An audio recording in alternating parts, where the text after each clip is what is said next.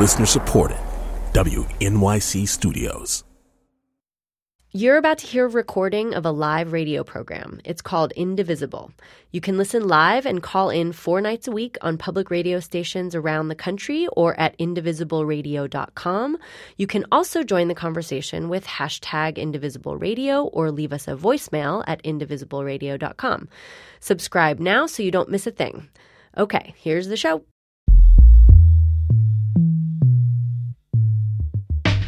This is Indivisible, public radio's national conversation about America in a time of change.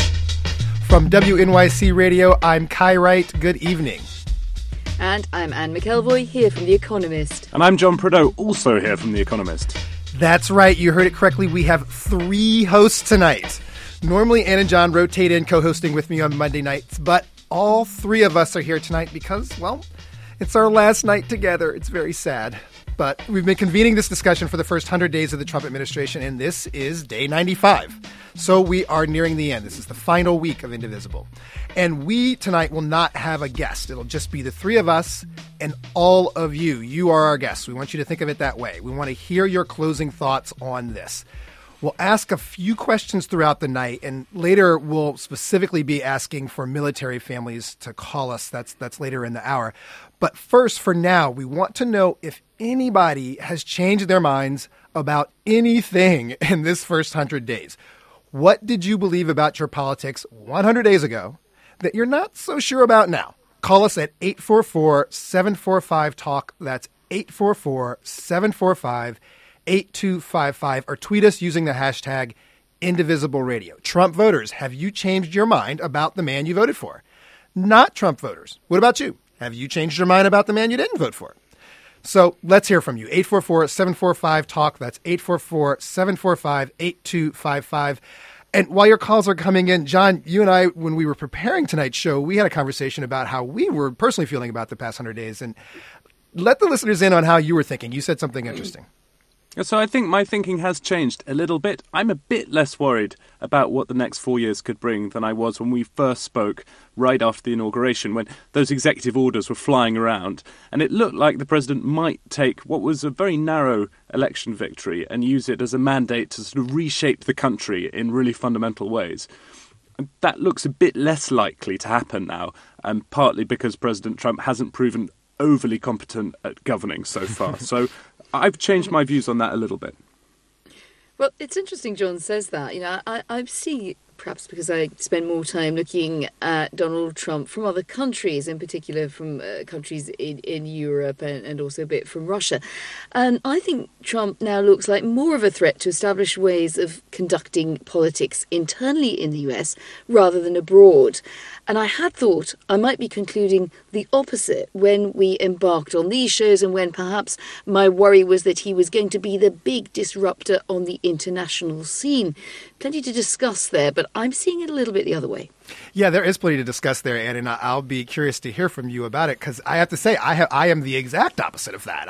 I went into this, the one thing I bought, the one thing I thought, well, you know, is true, this is Trump's true belief, is that he was a non-interventionist militarily, and that, all the time he spent rampaging against our involvement in the Iraq War, and I thought for sure he was not going to, in the first 100 days, ratchet up any conflicts. And here we are. We've bombed Syria.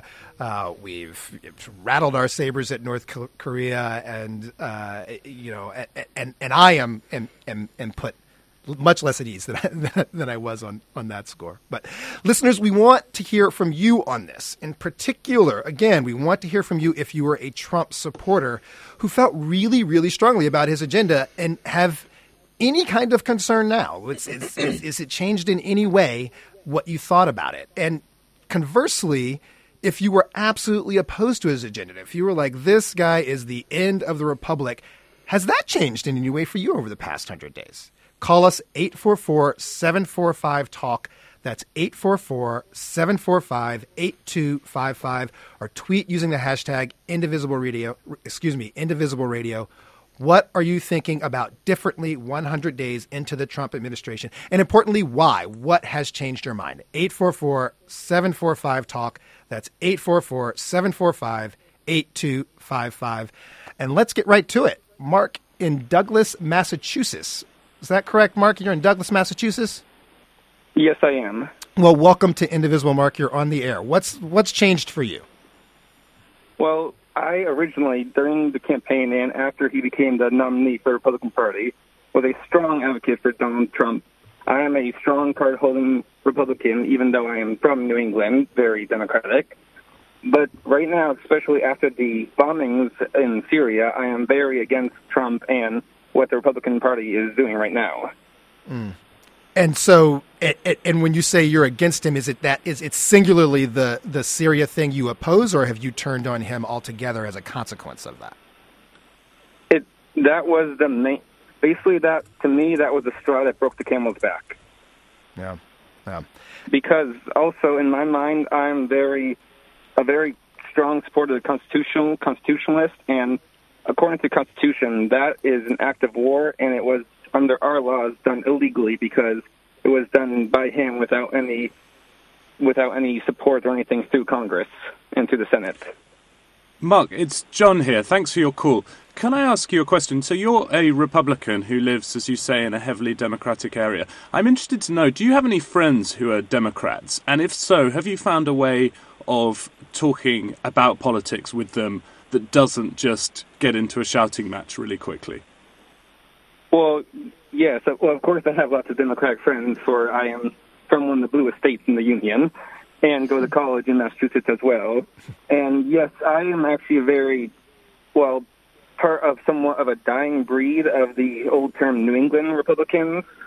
So I am very open-minded and moderate on some terms. So I tend to listen to other people's views before I speak my own, so it can be more civil. Well, that's interesting. Thank Mark, you. Mark, before we let you go, what did you support about Trump initially? Because that sounds, from the way you're describing yourself, that doesn't sound like a Trump supporter in the Republican Party, this sort of traditional-minded Republican. What was it that you were drawn to?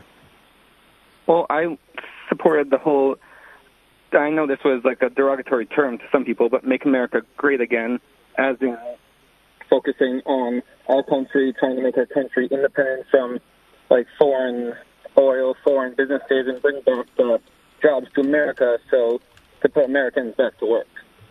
Okay, well, thanks for calling, Mark. George from Bethlehem, Pennsylvania. Welcome to Indivisible. You're on the air. Thanks. Yeah, I changed a little bit in this way. I was a big Cruz supporter going into the primaries. Through the primaries, as a matter of fact, I was upset that Trump got it. I thought Cruz was more a true conservative, but I've been impressed, and I didn't like a lot of the things. For example, I knew a lot of the things Trump was saying he wasn't necessarily 100% straightforward about, so I was concerned about what his direction was going to really be. But as this has been going on, I'm becoming more of a supporter because he's got a direction for the country, it seems, and even though he zigzags a little bit, I can see where a lot of that is tactical, as opposed to the fact that he's not heading toward a final goal and ultimately in the right direction. What specifically? I don't think anybody would have survived in this first 100 days with the attacks he's been under, and I think anyone would have been under the way Trump has. When you say you've been impressed, and with sort of his consistency, but are there any specific things that he has done that impressed you? Well, for example, he was talking about doing something with the Department of Education. I'm impressed with that. I do like the idea that with what he's been doing with the EPA. When you look at the numbers, when you look at the real statistics, water vapor is more of a problem for the environment than carbon dioxide is. And, we're focusing on carbon dioxide because it's something that they can tax, which is, as you can see, the money they're getting, a lot of the, look at Al Gore, the money he's getting out of this for what? Selling certificates?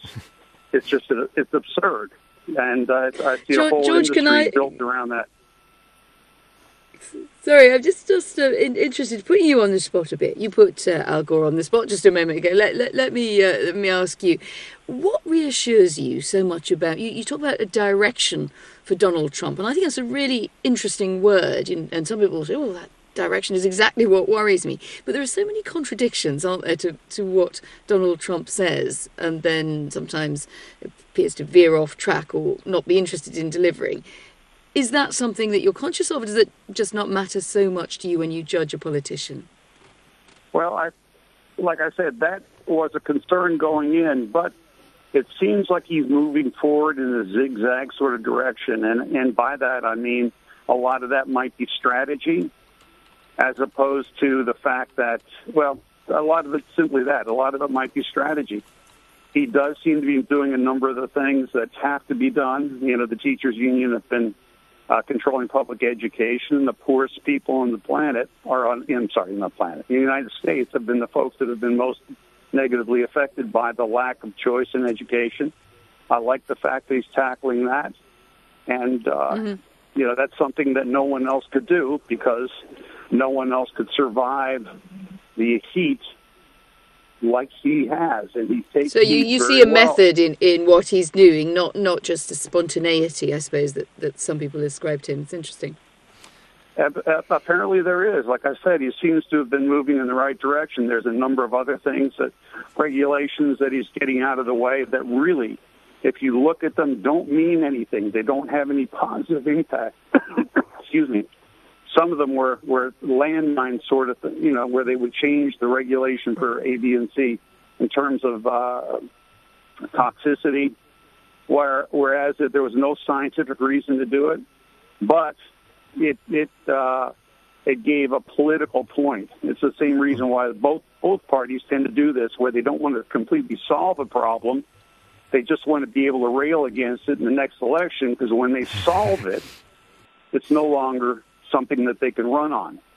I'm gonna let you go, George. Thank you for that. But as you can hear, we've got a Cruz supporter who's now a Trump supporter, and we're already getting some diversity of folks. Listeners, we're asking, what, if anything, has changed for you in the last 100 days? Is there anything about your politics that you believed or thought or felt 100 days ago that now you're like not so sure? Were you a Trump supporter and now you're not so sure? Or did you think Trump was the end and now you think, hey, maybe he can deliver on something? 844-745-TALK.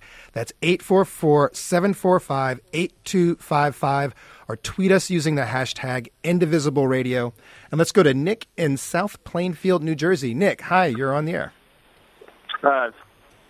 Pleasure. How's everybody doing tonight? We're all great. Great. Yeah. All right. What's changed for you, Nick? I was telling the individual that I spoke with earlier, Republican, and I identified quite well with the caller you had earlier, where we seem to find ourselves as somewhat of a dying breed, not so much of a quick draw, push and shove, argue with everything a Democrat has to say type of Republican, but more or less apt to listening to a point and hearing all the sides and facts and opinions and everything else that comes attached. I don't identify myself as a Trump supporter, but I identified myself with the party, and I thought the man, being the individual that they were pushing forward, would bring forth the party that would have the people to help him and guide him along the way. And just some of the actions, being in the military myself, some of the actions I've seen and the way we seem to be, at least in perspective to other countries and foreign lands, the way we are handling ourselves is a bit, it's weary to me. I guess is the softest way to put it. And it's kind of got me a little frightened. Mm. So what are the things that got you particularly frightened? Is there anything that stands out? Just the way we're approaching. For example, I wasn't necessarily a proponent of what we did in response to the gassing and everything that was going on in Syria. I didn't like the fact that we attacked. And we responded with a bomb immediately, and then we attacked an airport. I wasn't exactly happy with the comments he made about an entire force responding to Korea, and it ended up being that it was a false fact that he threw out there, like a lot of the other false facts he throws out. That these things, we need somebody that is going to represent us in a professional manner, and I don't feel like it's been very professional. And I think that's on the stage we're at now, especially what's happening in Europe and the events that have occurred, even within the last week or so. We need somebody that can be a catalyst to get everybody together. And I feel like America and its leaders used to be that group, and I don't feel like that's us anymore. I hear what you're saying there, Nick. There's a way in which the world's problems do have a habit, though, of landing on America's doorstep. So I suppose my question back to you might be, would you rather that Donald Trump had stayed true to his original DNA, or what looked like his political DNA? I think Kai referenced this in the intro, and just, let's see, not got involved with anything very much. Would that have been really practical or satisfactory to you as an American who clearly thinks a lot about these things? I don't think we have the choice. I don't think any leader in that position would have the choice to just not be involved at all. But I do think there is a right and a wrong way, a diplomatic way of handling ourselves, and I think that's what we've gotten away from. We seem to be making more rash decisions, trying to show a force of hand, trying to show might, and I don't think that's necessarily the correct approach. I know a lot of people, a lot of my counterparts in the military will disagree and say that we've been too soft for too long and that this is exactly what we need. And let's build up the forces again and get the numbers up. But I don't think that's the way the world is going to work as a unit. The world is no longer country divided by country. We are more of a single entity than we ever have been before, and we need to be able to work together. And I just don't think the way we're handling ourselves and making it us against them and in that kind of fashion, I just don't see it being positive. And would I have liked to have stuck to more of the isolationist fact that he wanted to stick to? No. But I'd like him to be more diplomatic about the actions he's taking now. So. It's clear enough. Thanks. Thanks for that, Nick. Let's try to get one more in before we have to take a break. Stacy in Minneapolis, Minnesota. Stacy, hi, you're on the air. Hi there.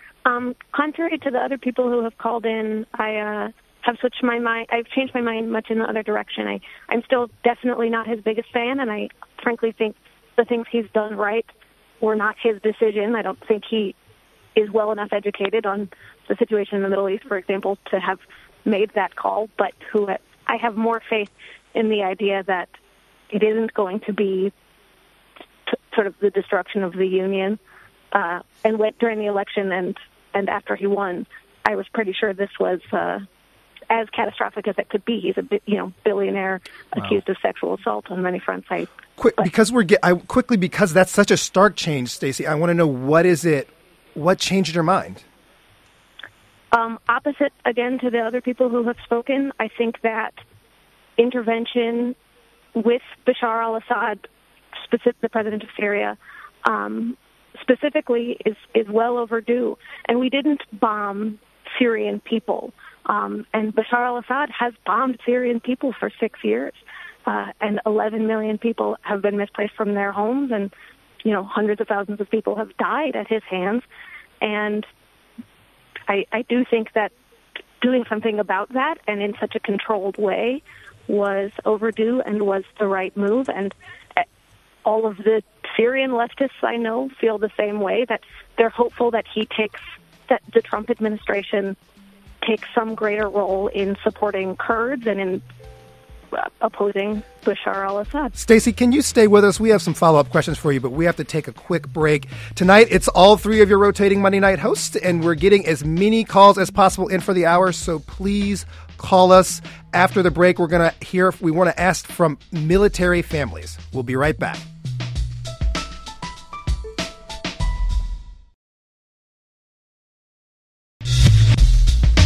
This is Indivisible, Public Radio's national conversation about America in a time of change. I'm Anne McElvoy, here from The Economist. And I'm John Prideaux, also here from The Economist. And from WNYC Radio, I'm Kai Wright. I'm hoping. Do we still have Stacey on the line? Stacey, are you with us? Yeah, I'm still Oh, here. thank you so much. Thank you for sticking around. So, my question to you: clearly, President Trump's foreign policy, such as it's been so far, has changed your mind a little bit. But when you started speaking, you talked about your fears right at the beginning after the inauguration that this might be, the end of the union. I know you were being a bit hyperbolic for effect. That was hyperbolic, yeah. But were there other things domestically that have reassured you as well? Frankly, not so much. I think a lot of his appointments have been nothing short of insane. So it's really that one, it's the one thing, it's the Syria red line enforcing that made you think, okay, this is a president who's got some reasonable advisors around him, who seems to act in, the reporting suggested that he was presented with a series of options and he chose, one that seemed kind of more proportional than some of the others. So it was that. It's not, you haven't suddenly decided, actually, domestically, things kind of, maybe it's going to be okay. You're still pretty worried about the domestic front. It's just on foreign policy, you think he looks less rash than you thought he might be going into this. Yes, I'm grateful he's reneged on his promise to pull out of NATO or reassess his NATO situation or whatever. But him announcing on national television that over a piece of chocolate cake we had bombed Iraq and he had to be corrected. I think the interviewer said, well, you bombed Syria. I think speaks to the truth that it's of really very little difference to him, and it is not him who totally understands, or I think he probably got himself into something he was deeply unprepared for. But again, Bashar al-Assad is a tyrant by any standard and has brutalized his people for a long time, and our alliance with our tolerance of Turkey's belligerence in that, sort of tiptoeing around that for so long, I think has perpetuated a lot of violence. And I am hopeful that we would play some kind of cooperative role in alleviating the pain in Syria. And to the other callers who called in and said they think it was rash for him to suddenly bomb Syria, he didn't bomb Syria. Syria is being bombed by their president and by the Islamic State, but he bombed an air force or an air base.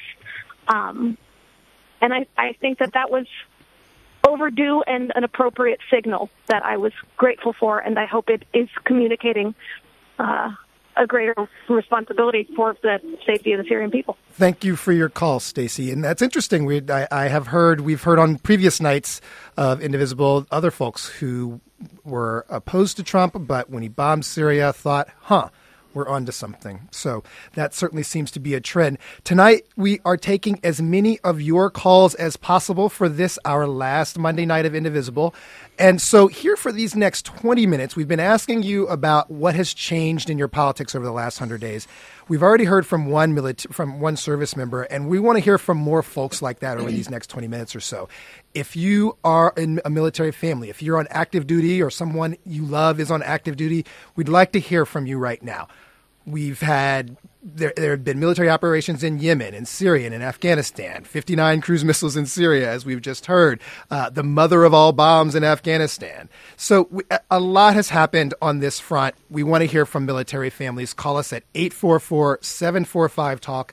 That's 844-745-8255, or tweet using the hashtag Indivisible Radio. We've heard from you guys a lot over the course of this series, and it's been some of our most illuminating calls. So we want to make sure to wrap up with you, military families. 844-745-TALK.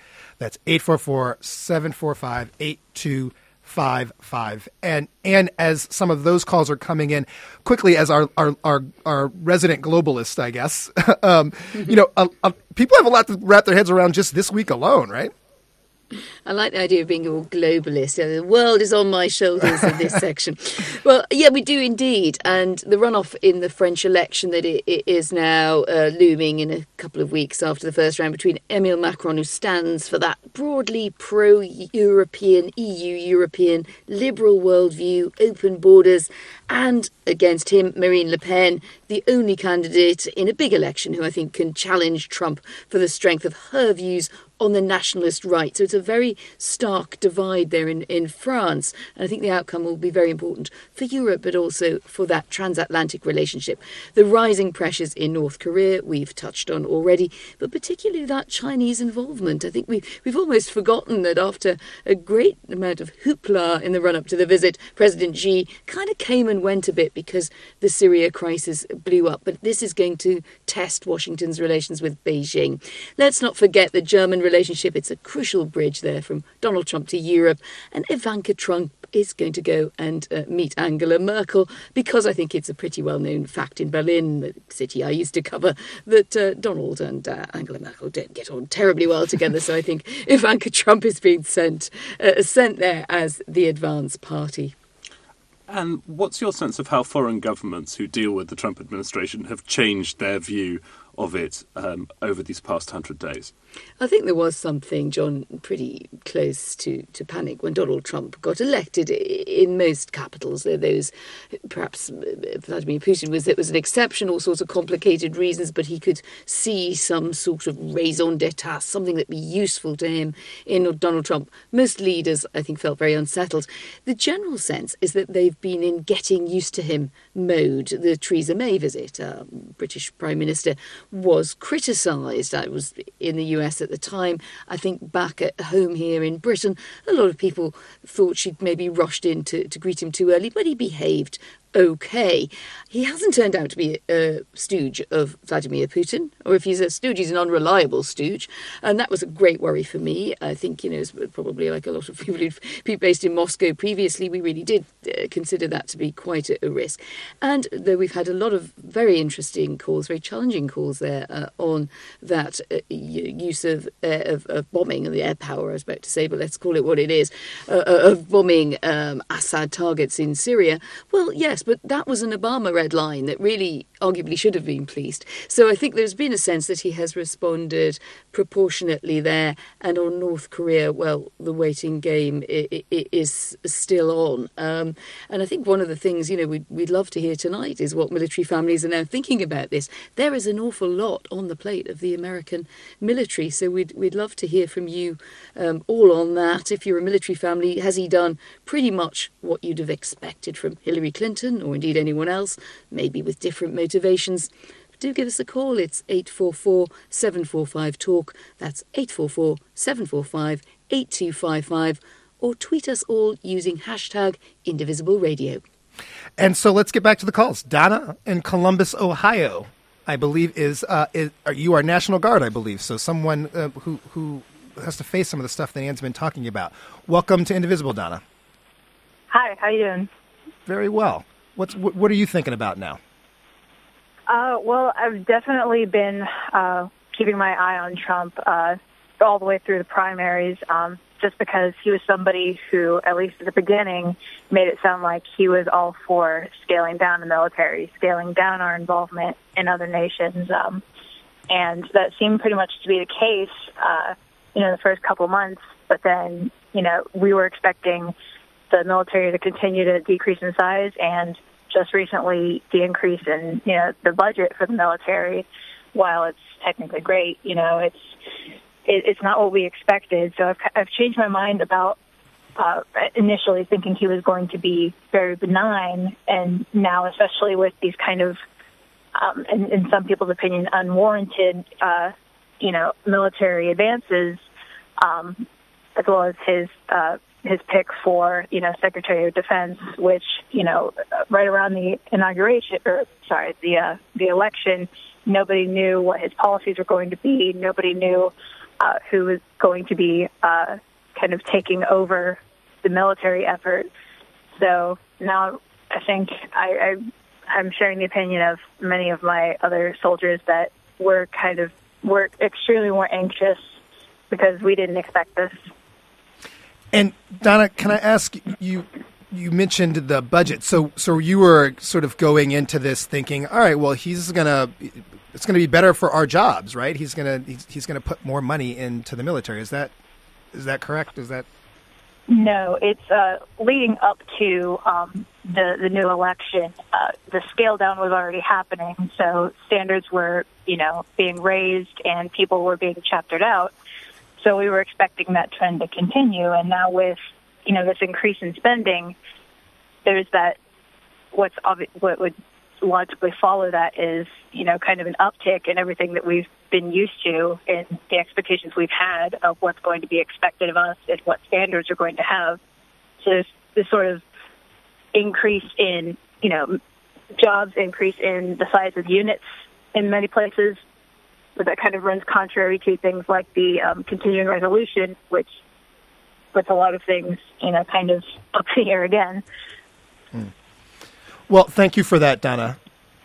We've been talking a lot about Syria tonight, so I do want to get in a caller, Karam from Minneapolis. Karam, welcome to Indivisible. You're on the air, and I believe that you are a Syrian immigrant, correct? I am a Syrian immigrant, and I'm currently a U.S. citizen, and I still hold my Syrian citizenship. And I want to say that I'm very disappointed when I hear Americans speaking in our names. Like I heard a caller saying that she was very happy that Mr. Trump bombed a Syrian base, and that's because Mr. Assad is bombing his own people. And I want to say, who allowed any American citizen to speak of in the name of any Syrian citizen? I mean, there are many, many, many Syrian citizens who support Mr. Assad, and they support his war against terrorists and Islamic State and Al Qaeda in Syria. And then when I hear that American citizens are just congratulating Mr. Trump for bombing Syria, I just feel so disappointed that after the war in Iraq, the war in Afghanistan, no evidence in Iraq of weapons of mass destruction, still no evidence that the Syrian government bombed Khan Sheikhoun, that I still hear American voices congratulating Mr. Trump for another war in Syria. This is very, very disheartening and disappointing. Can I possibly just challenge that and say it might be disappointing if you've decided that the best thing to do is to let Bashar al-Assad sort of run riot in his own country with the immense loss of life and indeed, the great waves of refugees that are flowing from your country, which has just had such a terrible recent few years. Is there no side of you, and I'm not saying take a side of any other bit of the Syrian, don't take a side in the civil war, but that feels that America should look to other countries in this plight, that is partly what its greatness in the world consists of. It doesn't just turn the other cheek when other countries are suffering, and it does try to get engaged, doesn't always get it right. You might be right about that, but why on earth on this occasion would you recommend that America stayed silent? Well, because I do not believe that the United States is interfering in Syria because of the atrocities in Syria. The United States is interfering in Syria because it has interest there. Otherwise, the United States would have interfered in North Korea. It would have interfered in many other countries where many atrocities are being committed. So we all knew that what happened in Iraq because the United States interfered to save, and that's quote unquote, to save the Iraqi people from the brutal Saddam Hussein. And here we are 10 years later, the Iraq is in no better shape than prior to Saddam Hussein ousting. So yeah, I do not want any foreign interference in Syria because that does not bring but misery to the Syrian people and specifically American. You are telling the Russians to go home as well, or is it just Donald Trump? The Russians are in Syria invited by the legitimate Syrian government. The United States bombing Syria without any invitation from any legitimate government in Syria. So yes, I totally agree that the Russians are there to help the legitimate Syrian government versus an illegal, unilateral bombing of Syria by the United States or what they call allies. the United States. Well, listen, allies thanks for the spirited bombing call, but Syria. you and I have got a very different view of what a legitimate government is there, I think. So thank you for calling, Karam. So we have a range of opinions coming on Syria. It's clearly been an important step in this presidency in the past 100 days was the decision to bomb Syria. Let's keep hearing from callers, particularly service members and their families. And let's go to TJ in Cherry, New Jersey. TJ, welcome to Indivisible. You're on the air. Hi, how you doing? We're well. We're well. Okay, great. Yeah, well, in my past 100-day experience with the new Donald Trump administration, I've lost a lot of faith in the American process and a lot of how things are supposed to work in this country, or what I believe this country was supposed to be like. I've lost faith in a lot of it because of certain instances. For instance, the head of our legal system is dropping all charges for any police-related matter against any African-American males. And yet, like, I'm first generation in this country. Some people would call me an anchor baby, but I've also served this country. So there's a duality in this. There's a duality in this entire from this entire administration that is pretty much contradictory to what I believe America is supposed to be, and that's my real issue with the Trump administration. So nothing changed for you then. Come again? So, TJ, nothing changed for you in the way you were looking at this from over the past 100 days? No, a lot has changed for me. I've lost a lot of faith in I've lost a lot of faith in the process of watching this calamity take place. Like, for instance, we're talking about Syria, the Syria strike. I've watched two separate operations take place under this administration that were poorly planned and poorly executed. And it is showing a bad face for our military at this point. And I think that the causality behind them were justified. I think that the rationale behind making these things take place were justified. But I think that the botched attempt to get an underscore or to get a headline is the issue with the direction of the country heading forward. TJ, you describe yourself as an anchor baby, so your family story is an immigrant story. And typically, I found reporting in America, immigrants are among the most kind of optimistic, actually, about America and the American promise and the American dream and so forth. I was wondering, you sound pretty gloomy about politics for the moment, but do you remain sort of optimistic about the country, or has what's happening politically sort of eroded that optimism? No, I feel great, and I feel very optimistic in the American resolve. The thing I feel gloomy, so to speak, or downtrodden by is the process in which this is taking place, and the establishments that are being upheld and the establishments that are being trampled. I just think that there's an underlying message that's being sent to the American people that shows that certain people in this country that have also built this country are not as valued or Thank you, TJ. I thank you for that call. We're going to have to take another quick break. When we come back, we want to start looking forward. What is not being dealt with? Stay with us.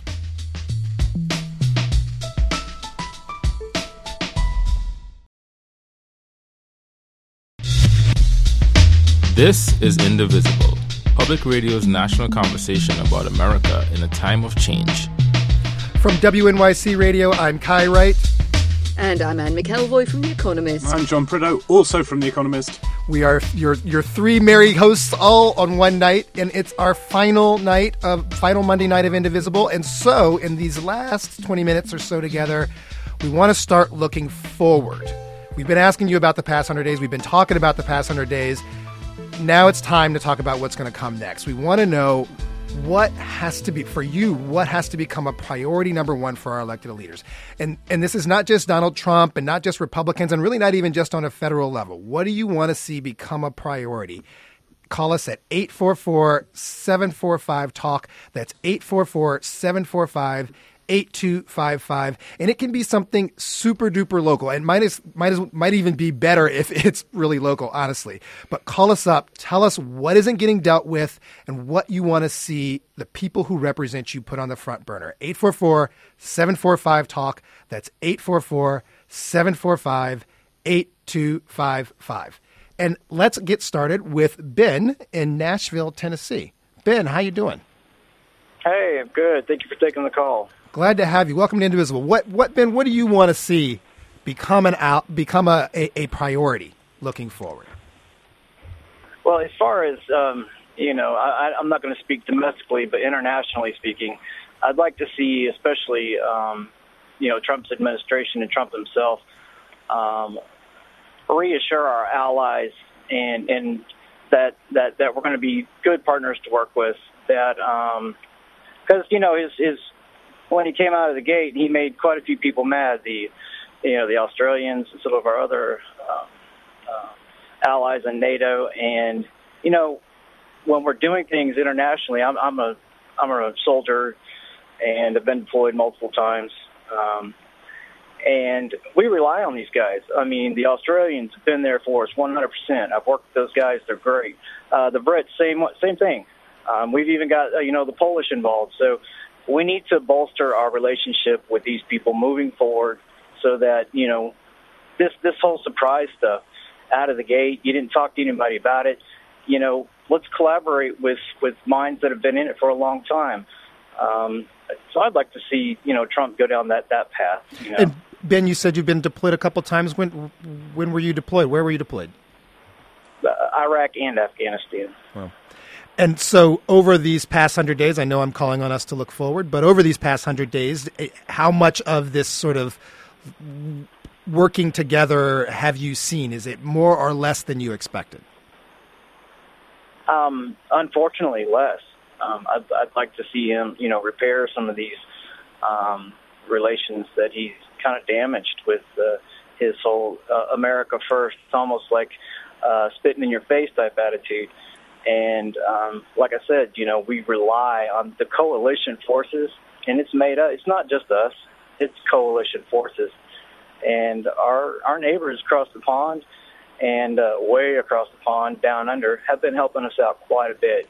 And I'd hate to see tensions grow to a point that, when we need them, we don't have them to rely on. They're just going to be less, quick to jump the gun to send us help when we need it.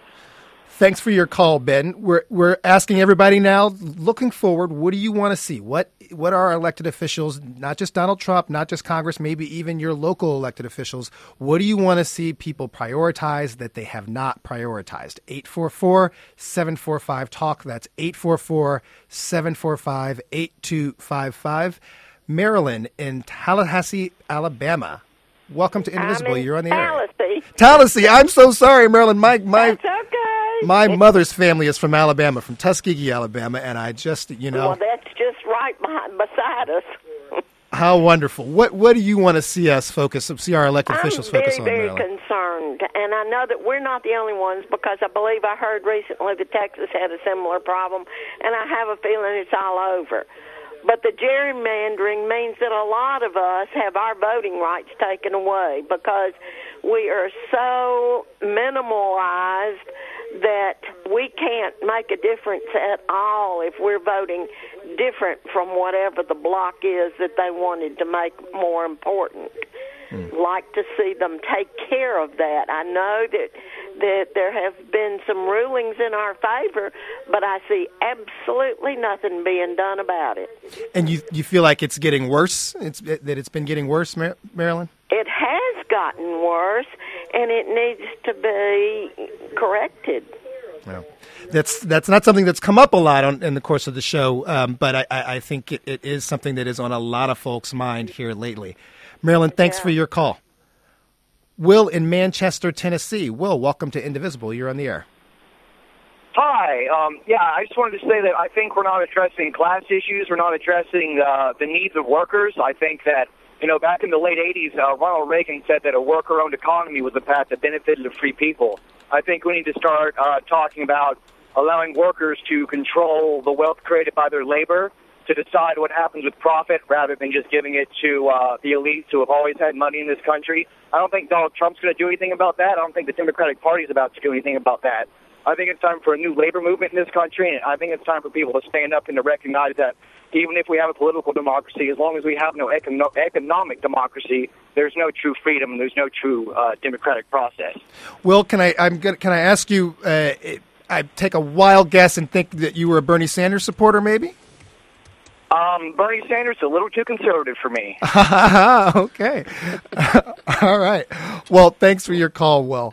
We are asking folks, what do you want to see prioritized from our elected officials? We've heard something about voting rights. We've heard about allies. Now we've heard about poverty. Give us a call, 844-745-TALK. That's 844-745-8255. And, if you were a Trump supporter and there's a particular campaign promise that you have not seen yet that you want to see, tell us about that too. 844-745-TALK. That's 844-745-8255. On the issue of allies, while some of those calls are coming in, Ann and John, they called out the Brits as one of our good allies. But we've talked a lot about this over the course of our past 100 days, is the relationship with allies. Where do you think we stand right now going at the end of this? Well, I think allies is a really interesting word, isn't it? It takes us back, of course, to the Second World War, but also to the Cold War. And that's really the point at which America establishes itself as being that player in the world, the guarantor of basic liberal freedoms. And therefore, it's a bit ironic, really. I think some people find it even more than ironic to look at Donald Trump and think, well, is this going to really be the guy who can stand alongside us in that battle? However, one has to say that perhaps there were more fears about Donald Trump's immediate actions in security and foreign policy. He is surrounded by tough people, quite serious people, one has to say, by you almost in this front, I think, almost with the exception of one, all male people, but there you go, that's Trump world for you. But there is, I think, a bit of a tension between whether we expect him to be the kind of ally as per usual, or whether we're now in a very different period, where, if you like, it's a bit of a pick and mix. In fairness, I think you could level that charge, John, at Barack Obama too. You never quite knew what you were going to get with him. Yeah, there's something of that. Certainly British politicians worried perennially that Britain had somehow fallen down the pecking order in America's allies during Barack Obama's presidency. I think they would generally quite like to have that problem now. The Obama presidency seems, kind of pretty calm compared with the Trump one. I just wanted to add to what Anne said. Clearly, since Donald Trump became president, there's been a lot of concern about the way his family is involved in policy making. We see, sort of daily examples of that. And that also is something that the allies have cottoned onto. So if you speak to ambassadors of America's allies in Washington, often the one person they really, really want to get round for dinner is Jared Kushner, who's seen as, unsackable because he's the president's son-in-law and has the president's ear and so on. So it's very interesting that, to me anyway, that, those concerns about, the president running the White House like a family business, those are, they're not just shared by America's allies. They're trying to sort of work with them to some extent. Well, right. There's a bit of a soft power, isn't there, with Ivanka Trump going off to Germany, because I think that might be seen to warm up what would otherwise be a very chilly relationship. But it's almost a throwback, isn't it, to sort of 18th, 19th century ways of doing diplomacy when you got the entire family involved. Diplomacy is family business. It really is. It's really striking. So, listeners, what do you want to see prioritized over the coming period from our elected officials, be they federal, be they local, Donald Trump, Democrats, Republicans? Maybe there's a campaign promise you heard from somebody, that, particularly the president, that you want to see in action. 844-745-TALK. That's 844-745-8255. Let's go to Crystal in Atlanta. Crystal, welcome to Indivisible. You're on the air. Hey, how are you? Very well. What do you want to see prioritized? Well, I'm going to be having my first grandchild, and I'm very excited about that, right? Congratulations. It puts a whole new perspective on what you're looking at. So at the at the end of the day, there's a lot of economic things we're concerned about, but I'm more concerned about the future of my children and my grandchildren. So that really puts climate change at the beginning of the list. And my concern is about what the current government is trying to do to defund information about climate change, as well as there seems to be, you can argue about, what you do about climate change, or what's causing climate change, but at the end of the day, we have to acknowledge that it's happening and that it's probably going to have the biggest impact on our future. And, for my children and my grandchildren, it's at the top of the list. Crystal, can I jump in there? First of all, congratulations on grandmotherhood. There's a ton of polling that shows that Americans' parents believe that their children won't be as well off, won't have the opportunities that they themselves had. And this is actually a big change because, typically Americans have been very optimistic about the kind of life chances of their offspring, even in tough times. I was wondering, from the perspective of a, prospective kind of grandmother, do you think that your grandchild will have more opportunity than you had? I think they will have a different life. It's how you describe what opportunity is, right? So there's financial opportunity, there's, lifestyle, but then there's also things that relate to what kind of earth will we be living on, right? So, which question are you asking? Well, how about both? I guess, how about both? How about which? How about both? How do you feel about both financial opportunity and I think it's clear how you feel about what kind of world we're going to be living on, but do you think that financial opportunity is there? Well, I think it's a different world. I think you have to work a lot harder. I think I think that my kids will have, they won't be working for a corporation for 30 years. They'll be moving around. Whether, again, what I would say is there is financial opportunity. Are they going to have the 3,500 square foot house or 5,000 square foot house? Maybe not, but I don't think that's a measure of quality of life. Will they have, clean air? Will they have children that can go to school and can learn? Will they have a good source of food? Will they have a peaceful world that surrounds them? Those are questions that I think are more important. Thank you, Crystal, for your call. Let's go to Edwin in Rush City, Minnesota. Edwin, welcome to Indivisible. You're on the air. Hi. So the thing I'd like to see the most out of representatives nationwide, the biggest thing that I think we need to address in this nation is gerrymandering. It's not exactly a hot topic, that people want to talk about a lot, but, my own home state of Wisconsin, they recently just looked at how badly things were gerrymandered in the most recent maps that were drawn up, and even the courts looked at it and said it was terrible enough to where they need to redistrict. Right now, they crunched numbers and found, in order for Democrats to take control, they would need 55% of the popular vote for the state, versus Republicans, congressmen would only need to keep 45% to keep a majority.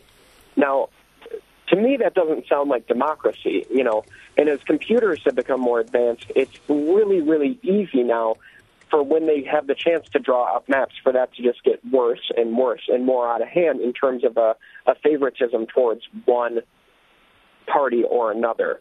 I think that really needs to be addressed nationwide. I think there should be an independent group that draws the lines in each and every state. Some places have adopted that, but not most. Unfortunately, I don't really think either Democrats or Republicans would get behind that, but that's something that I would really like to see. Thank you so much for your call, Edwin. So another voting rights call. I feel like maybe that's a good way to end our 100 days on Monday night is thinking about participation in democracy. But before we go, let's get our own final thoughts here on these 100 days. Anne, why don't we start with you? Where do you leave us? Well, I've spent many late nights in London, but earlier in large parts of the US with you. And it's been so great to hear a range of views, a really wide range in a testing time for America. And great interest, I think, continuing interest in the role in the world outside America's borders. Let's not forget that. I've certainly learned a lot from listening to these views, not just because it's so interesting. Donald Trump is a fascinating and complex character, but because I think we now know that they're much more varied and interesting when we hear the way that people make arguments, how they make them from different parts of the United States and different political stances. So I very much gained from that. And it's just to say really that you can hear more from me and from John and the rest of our Economist colleagues on Economist Radio. You can get it via iTunes or however you get your podcasts. Follow us on Twitter for some transatlantic takes. And I'm there too at Anne McElvoy. I'll be reflecting on Indivisible and on some other things too. So I guess one thing I've learned is that being a good citizen who's well informed about politics can be absolutely exhausting. You know, at times like Trump's first 100 days, there's just too much information to process. And that's one reason why people are partisans. You know, if you start from first principles on absolutely everything, your head is liable to explode. And those partisan reflexes are incredibly powerful, which is why, you know, despite everything that's happened over the past 3 months, the first 100 days, and despite what we've heard tonight from our callers who have actually changed their minds, the polls suggest that hardly anyone has actually changed their minds about President Trump so far. Yeah. At The Economist, we'll keep on sifting through what matters from what doesn't during this presidency and always trying to get beyond that kind of partisan thinking. If you're interested in my own personal musings, then you can find me on Twitter at John Prideaux. Your musings will be informative, I am sure. What I take away from the calls I've been hearing is that everybody's confused about where they fit into the future. And after, we've had something close to a generation of upheaval since really 2001. We've had wars, we have economic anxiety, we've had social upheaval. And so everyone's trying to figure out where they fit in, and they've got not a lot of faith in our political leaders. And so what I'm going to be doing is following up on that anxiety in our podcast, The United States of Anxiety. You should subscribe if you haven't, and we're going to keep having this conversation there. Tomorrow on Indivisible, WNYC's Brian Lehrer talks again to Fareed Zakaria, plus the results of our StoryCorps project. That's tomorrow night on Indivisible. And we want to say thanks to everybody who joined us tonight. And for the past 14 weeks, your calls have been screened mainly by some wonderful people: Ursula Summer, Sam Anderson, Bijan Roganchi, sorry, Bijan, and help from Sarah Kari, Justin Daum, and Rahimi Nasa. Paige Cowett is the Monday night producer, and Megan Ryan is our executive producer. From WNYC, I'm Kai Wright. And I'm Anne McElvoy from The Economist. I'm John Prideaux, also from The Economist. We will not see you next week, but thanks so much for spending this time with us. The rest of the Indivisible folks will be with you starting tomorrow night.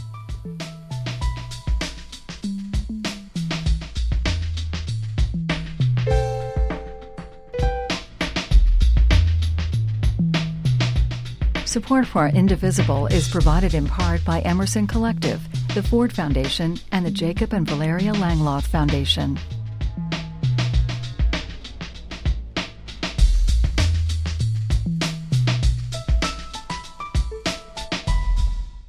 If you like the Indivisible podcast, rate and review it and tell your friends. And thanks for listening.